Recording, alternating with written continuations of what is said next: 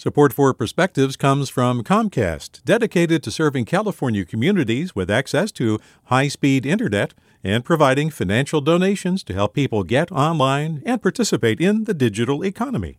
More at california.comcast.com. Hey there, this is Brittany Luce from NPR's It's Been a Minute. KQED's podcasts like The Bay Curious, Mindshift, Right Nowish, and more all tell the stories of the Bay and beyond with reliable, human-centered journalism. They aim to inspire, make you think, entertain, and expand your understanding of the place you call home. Here's how you can support podcasting at KQED. Showing your support is easy, and you can join Brittany in supporting KQED Podcast too at donate.kqed.org/podcast. That's donate.kqed.org/podcast. From KQED. When I came out, being gay was a lot more controversial than it is now. But even back then, companies smelled an audience so appreciative of the slightest recognition that we responded with staunch consumer loyalty.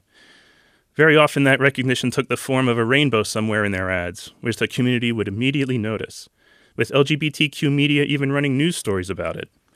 And very often those stories would be followed up by others, detailing the public backlash the company faced in return for its courage. That rainbow meant a lot back then. But as we've become more embraced in society, supporting the LGBTQ community has become safer for businesses. The only risk for them now is missing out on queer dollars, which they evidently think they can rake in simply by making a rainbow version of their corporate logo, flying a rainbow flag from their corporate buildings, draping corporate parade floats and rainbow bunting, and tossing out corporate rainbow swag to the crowd. But what do they do the rest of the year? Do they support the Equality Act, which would add LGBTQ rights to the Civil Rights Act of 1964? Have they spoken out against the government's persecution of transgender people?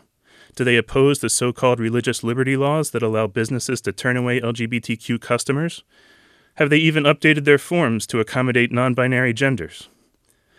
In all fairness, some of these companies actually do engage meaningfully with the community. But for every one of those, there are many others flashing rainbow logos on social media whose only support seems to be turning #pride into $ profits. I wish the rainbow would return to being a symbol of community instead of an icon of commodity. But I'll try to be proud that we're no longer a business risk, but rather another customer segment. Yes, we're being taken for granted. But at this point in our journey, even that is not to be taken for granted. With a perspective, this is Mike Blasenstein. Support for Perspectives comes from Comcast, dedicated to serving California communities with access to high-speed internet and providing financial donations to help people get online and participate in the digital economy. More at california.comcast.com.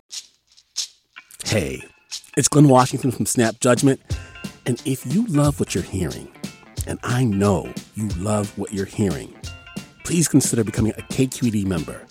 Get special access to cool events, behind-the-scenes footage, and so much more. Plus, you'll sleep better at night knowing you did your part for the community you depend upon. It's in you. Please be in it. Visit donate.kqed.org/podcasts to sign up now. That's podcast with an S. Thanks.